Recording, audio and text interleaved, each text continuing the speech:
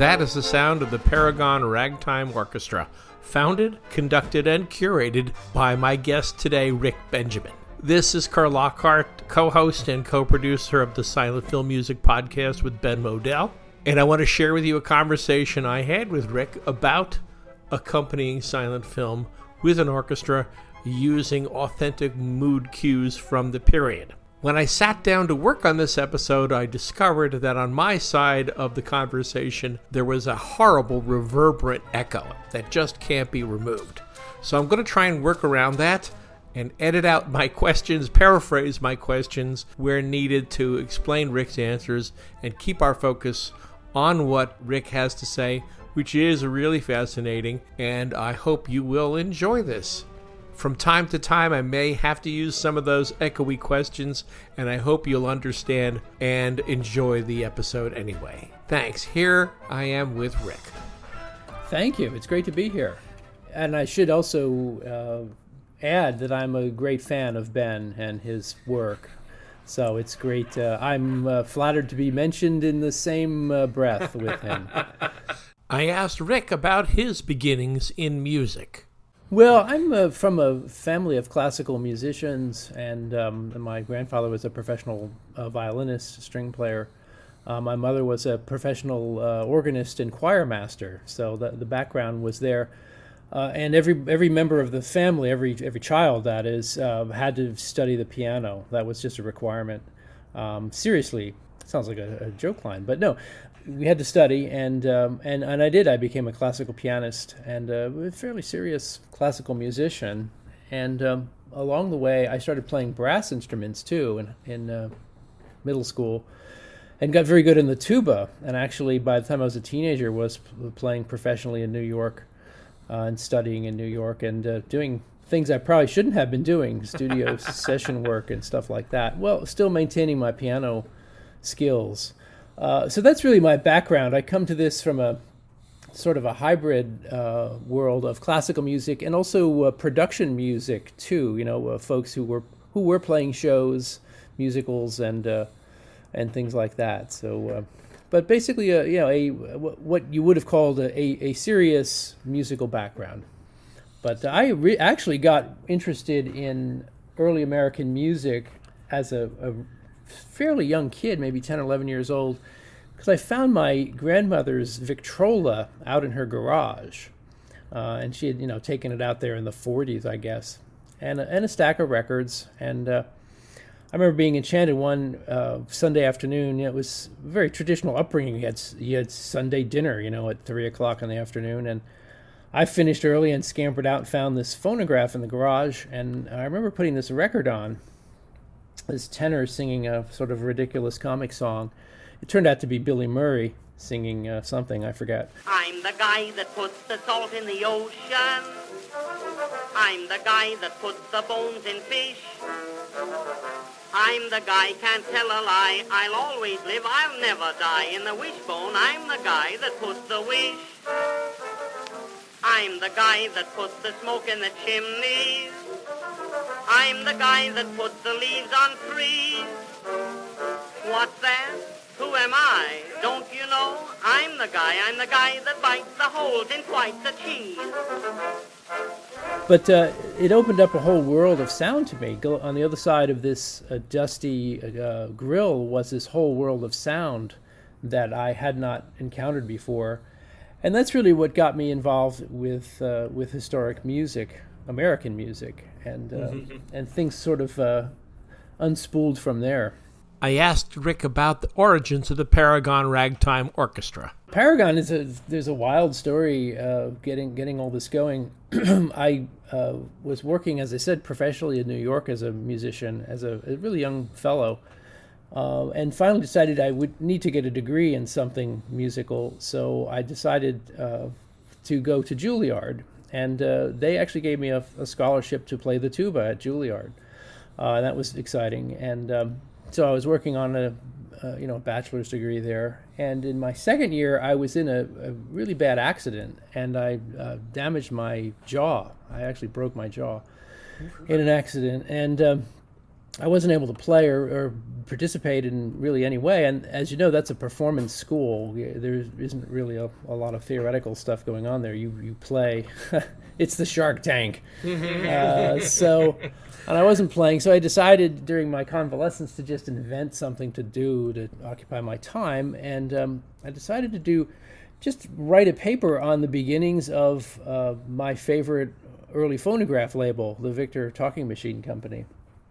And at this time, we're talking middle 1980s, there were still a couple of incredibly ancient people from that era that you could talk to about this. And in the process, I found, well, first I was interested in Arthur Pryor because I'm from Asbury Park, New Jersey, which of course was the huge stomping ground of the Pryor Band and the Pryor Orchestra too, which were both recording groups.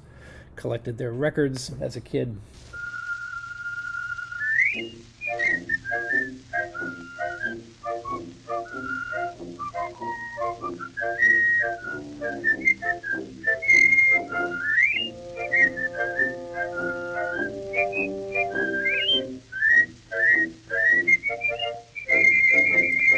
So there were still people around in that area. My grandfather had played alto saxophone off and on with the Pryor Band in the 30s, and I discovered that there was an elderly man in that area who had been Arthur Pryor's assistant. And I should fill in again by saying that Pryor was one of the main studio conductors for the Victor Talking Machine Company.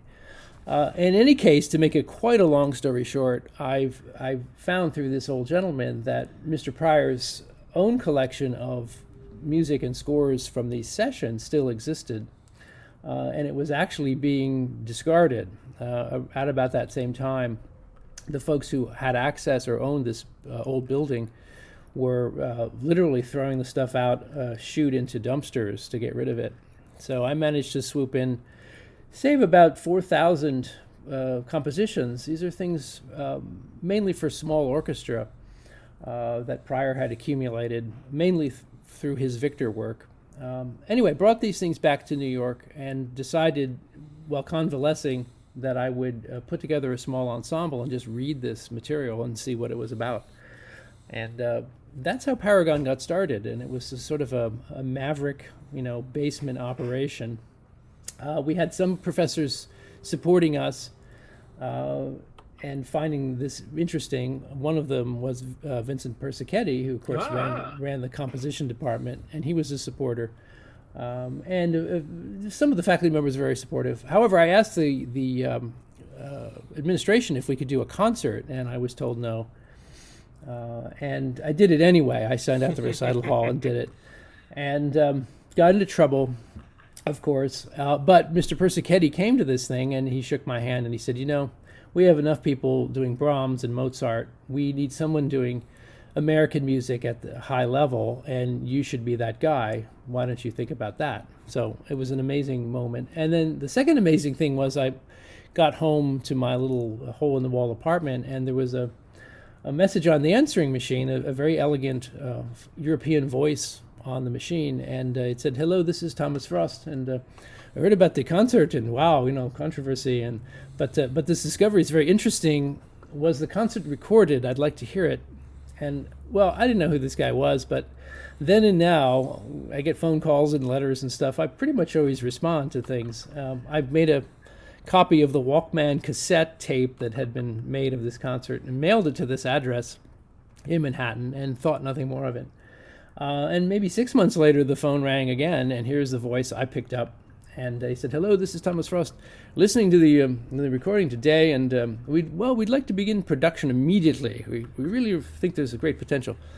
Well, I said, "Well, sir, I'm not really sure what this is about. What, who are you? What is this?" And well, Thomas Frost was and still is one of the most famous record producers of all time.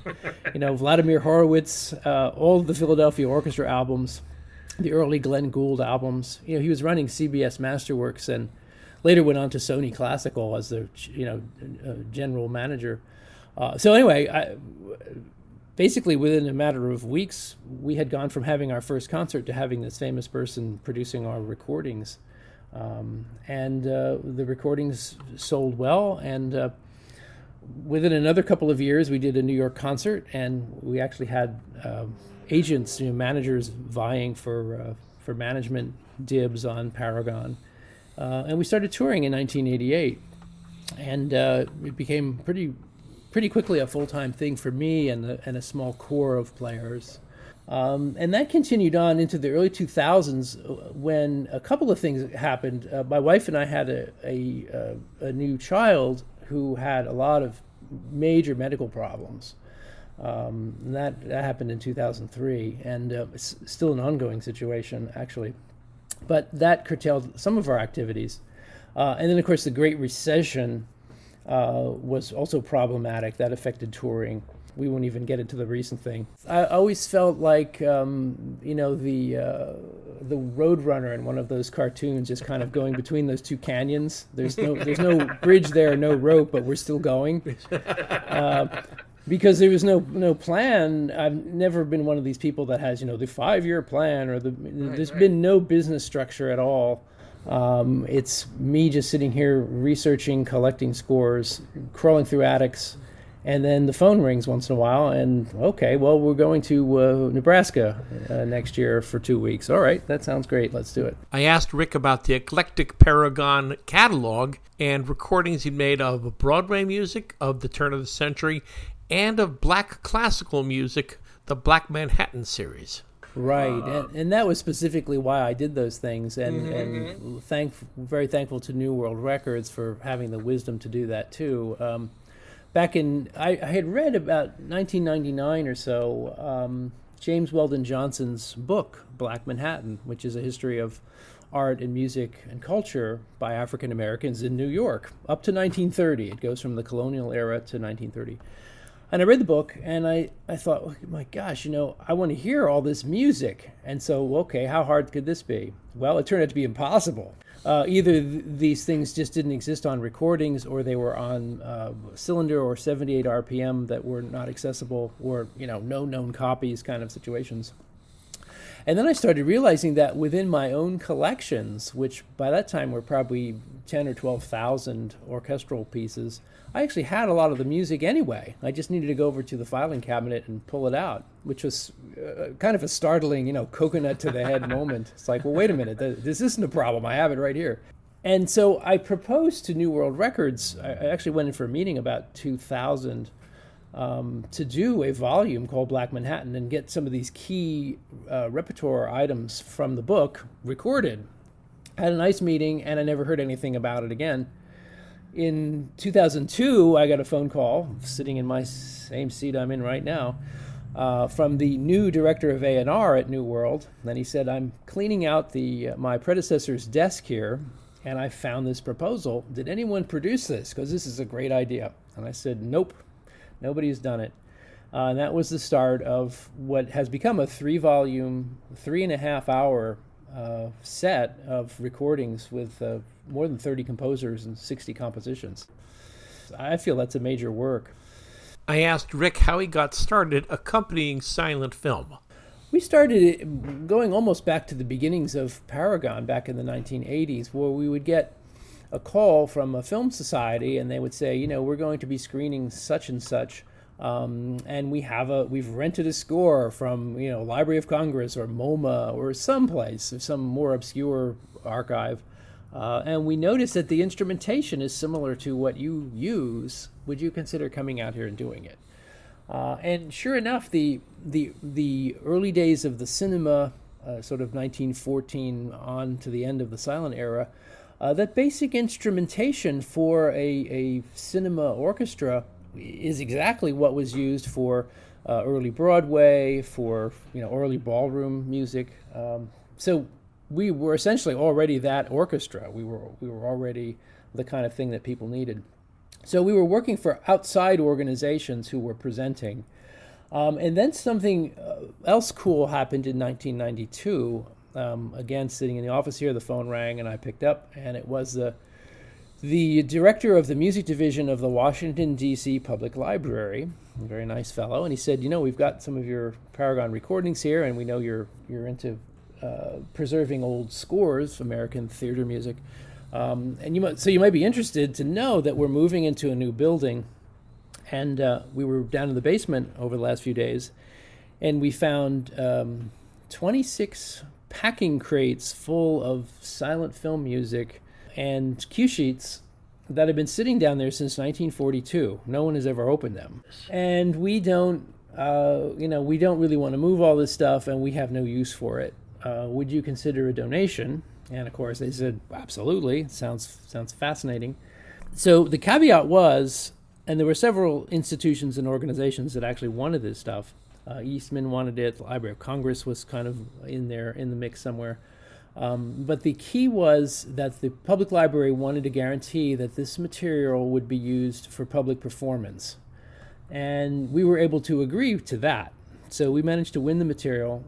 I went down in the largest size U-Haul truck available and spent a day and a half moving all this material and then getting it back to our collections here. And it took about 5 years to actually catalog it because it's truly massive. It belonged to the old Capitol Theater in Washington, D.C., which was a movie palace. But it had prior lives. It had actually been accumulated by a music director named Bailey Allert, who was a very fine early cinema conductor and cue sheet writer. And it's literally thousands and thousands of cues, and then a box of almost 900 cue sheets for 900 films, going back to 1912 and ending in the late 20s. So it was a remarkable thing, and with that, of course, to maintain the our pledge there, I started designing film programs to utilize this material and doing programming in a very authentic way, using the actual cue sheets and using these cues, the stock cue music, and putting these things back together. And so that's what we've been doing. Rick explained that in this context, a cue is not a piece of music written for a specific film, but a generic mood or situation. And that goes all the way back to about 1913, actually, and it was called photoplay music. And there would be, I hate to use the word stock because it's kind of demeaning, and much of this stuff is brilliant and ingenious. But stock, any human situation, obviously love scenes and chases, and comic scenes of submarine attack, volcanic eruption, landslide, anything you can think of, rain, storm, storm at sea. There are really dozens of categories. There's, I think, 17 or 18 main categories, but hundreds of subcategories. But anyway, any situation you can think of is covered in these pieces. And contrary to what people had speculated about, when I was growing up and sort of interested in this as a music student, and I'd have teachers say, "Oh, forget about that stuff; it's just crap." Actually digging into literally thousands of these pieces of music, I've discovered that actually there's some brilliant, beautiful, extremely moving things here. Well, and the best of them, too, were written. There was a whole cadre of composers, some of them European expatriates, who were really under the sincere belief that cinema was going to be another forum for serious classical composition. Just like for a couple hundred years, you'd have the symphony, and you'd have the opera in the lyric stage. You had chamber music. Okay, now here comes an entire new world for classical composition. It's going to be for film. And they took this very, very seriously, even in their cue music. Some really brilliant things. As an example of the qualities of this cue music, here are two excerpts from the Paragon Ragtime Orchestra album, The Pioneers of Movie Music. The first is simply called Storm Music, and the other is Love Theme.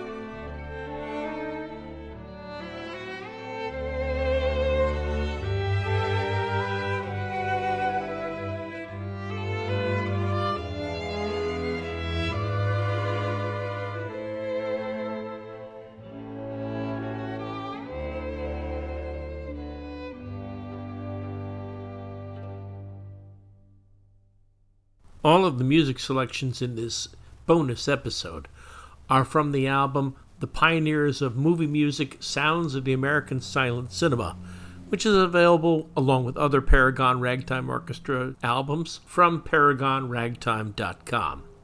I asked Rick about the role of the silent film theater orchestra in the cultural life of the average American.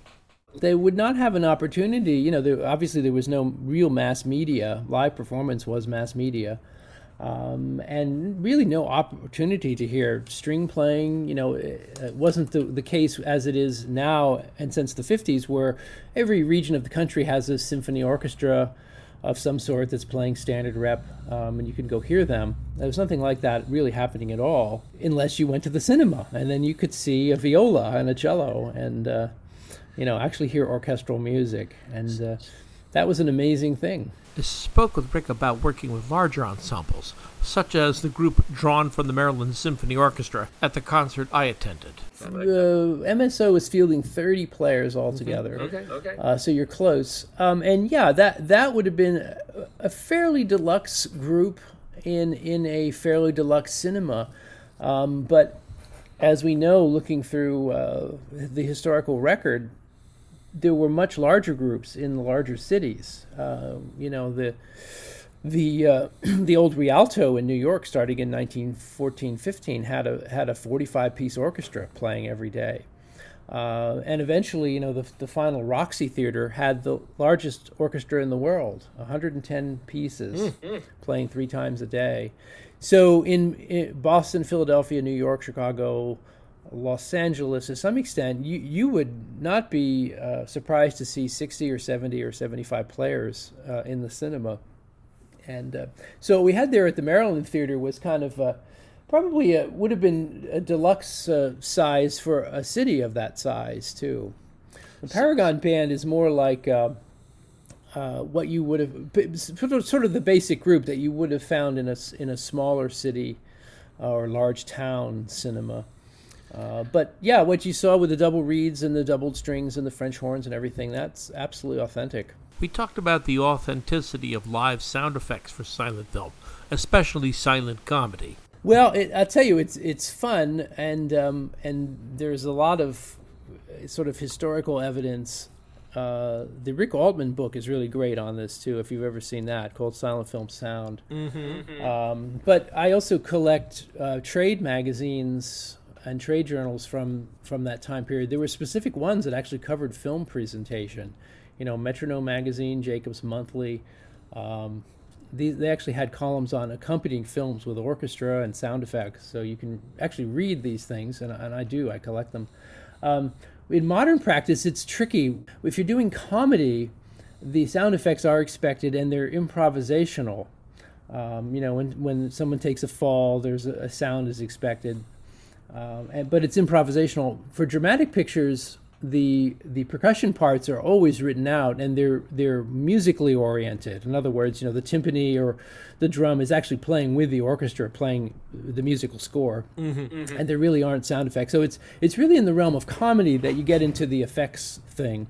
And there's a wide. You're right. There's a wide area of taste, really, as to what that should encompass. As a matter of fact, it was enormously fun. The particular show that you saw, I thought, was way over sound effects. I had 3 players back there who were just having a ball, and they were having so much fun that even though I went back a couple times during rehearsal and said, it's just a little too much, and you should focus on really the big moments. When the building collapses, we need a sound for that. But they were having so much fun just doing anything, and it was impossible to rein them in, that we got what we got. Where at my group, I would have been yelling, none of my percussionists would do it to that extent. They would hit the high points and then let the screen tell the rest of the story. So you did see an over-punctuated performance. However, the audience, I think, liked it, and certainly the percussion section will probably never come off that cloud ever. Ask Rick about the transition of working with symphony organizations. Well, it's always, I never solicit work. I've never done that. It always comes in the form of a phone call, or these days an email, or somebody says, I saw Paragon, and I'm an executive of such and such an orchestra. Do you think you could do this here? And then we discuss it. And so as it happens, all of this cue music is basically created in with flexible instrumentation. You can use a smaller group or a larger group. And you really can do this with a symphony orchestra. There, as I said, there are French horn parts, there are double reed parts. Some of the things have harp parts. So you can actually do it with a larger group. But that's how it happens. Usually it's someone who has seen me do a Paragon thing, and they think, wow, we get this guy to come and do it with us. And that can be fun. And sometimes it's a case where, for example, the show that you saw in Maryland, an executive of another orchestra will actually see that and say, there wouldn't even be a Paragon connection. They'll just see me do that show and go, wow, we want to get that here. And I'll get the call. I noted that one of the concerts with the Maryland Symphony had been live streamed. That's part of the great unpleasantness remediation thing. But it's also smart too, because it is, it's an art form that is becoming more and more obscure, despite Ben's work and my work and a handful of other serious practitioners. I just got off the phone before your call with a newspaper interviewer about another show I'm doing next week, and this is not a particularly young reporter, but she had literally no idea what I was talking about.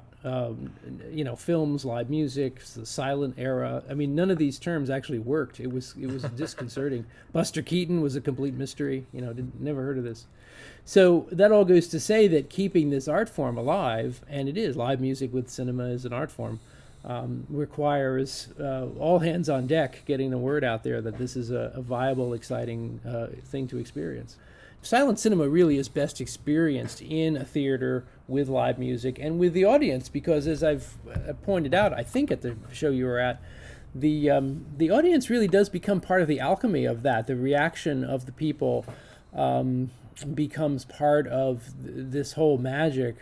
The laughter and the sounds that the folks make with their surprise and delight is contagious. And so this mixture of the historic space, the live music, the funny movies, and then this audience enjoying it as a communal experience, which, by gosh, society gives us very few communal experiences anymore. This is where the magic is. So, folks come out and see these things when they're happening. They're rare as hen's teeth anyway. So, at this point, we were out of time, and there was nothing left to do but thank Rick Benjamin for his service to American music in general and to silent film music in particular. So let's go out with a track by the Paragon Ragtime Orchestra from their album, The Pioneers of Movie Music. It's called The Funny Guy.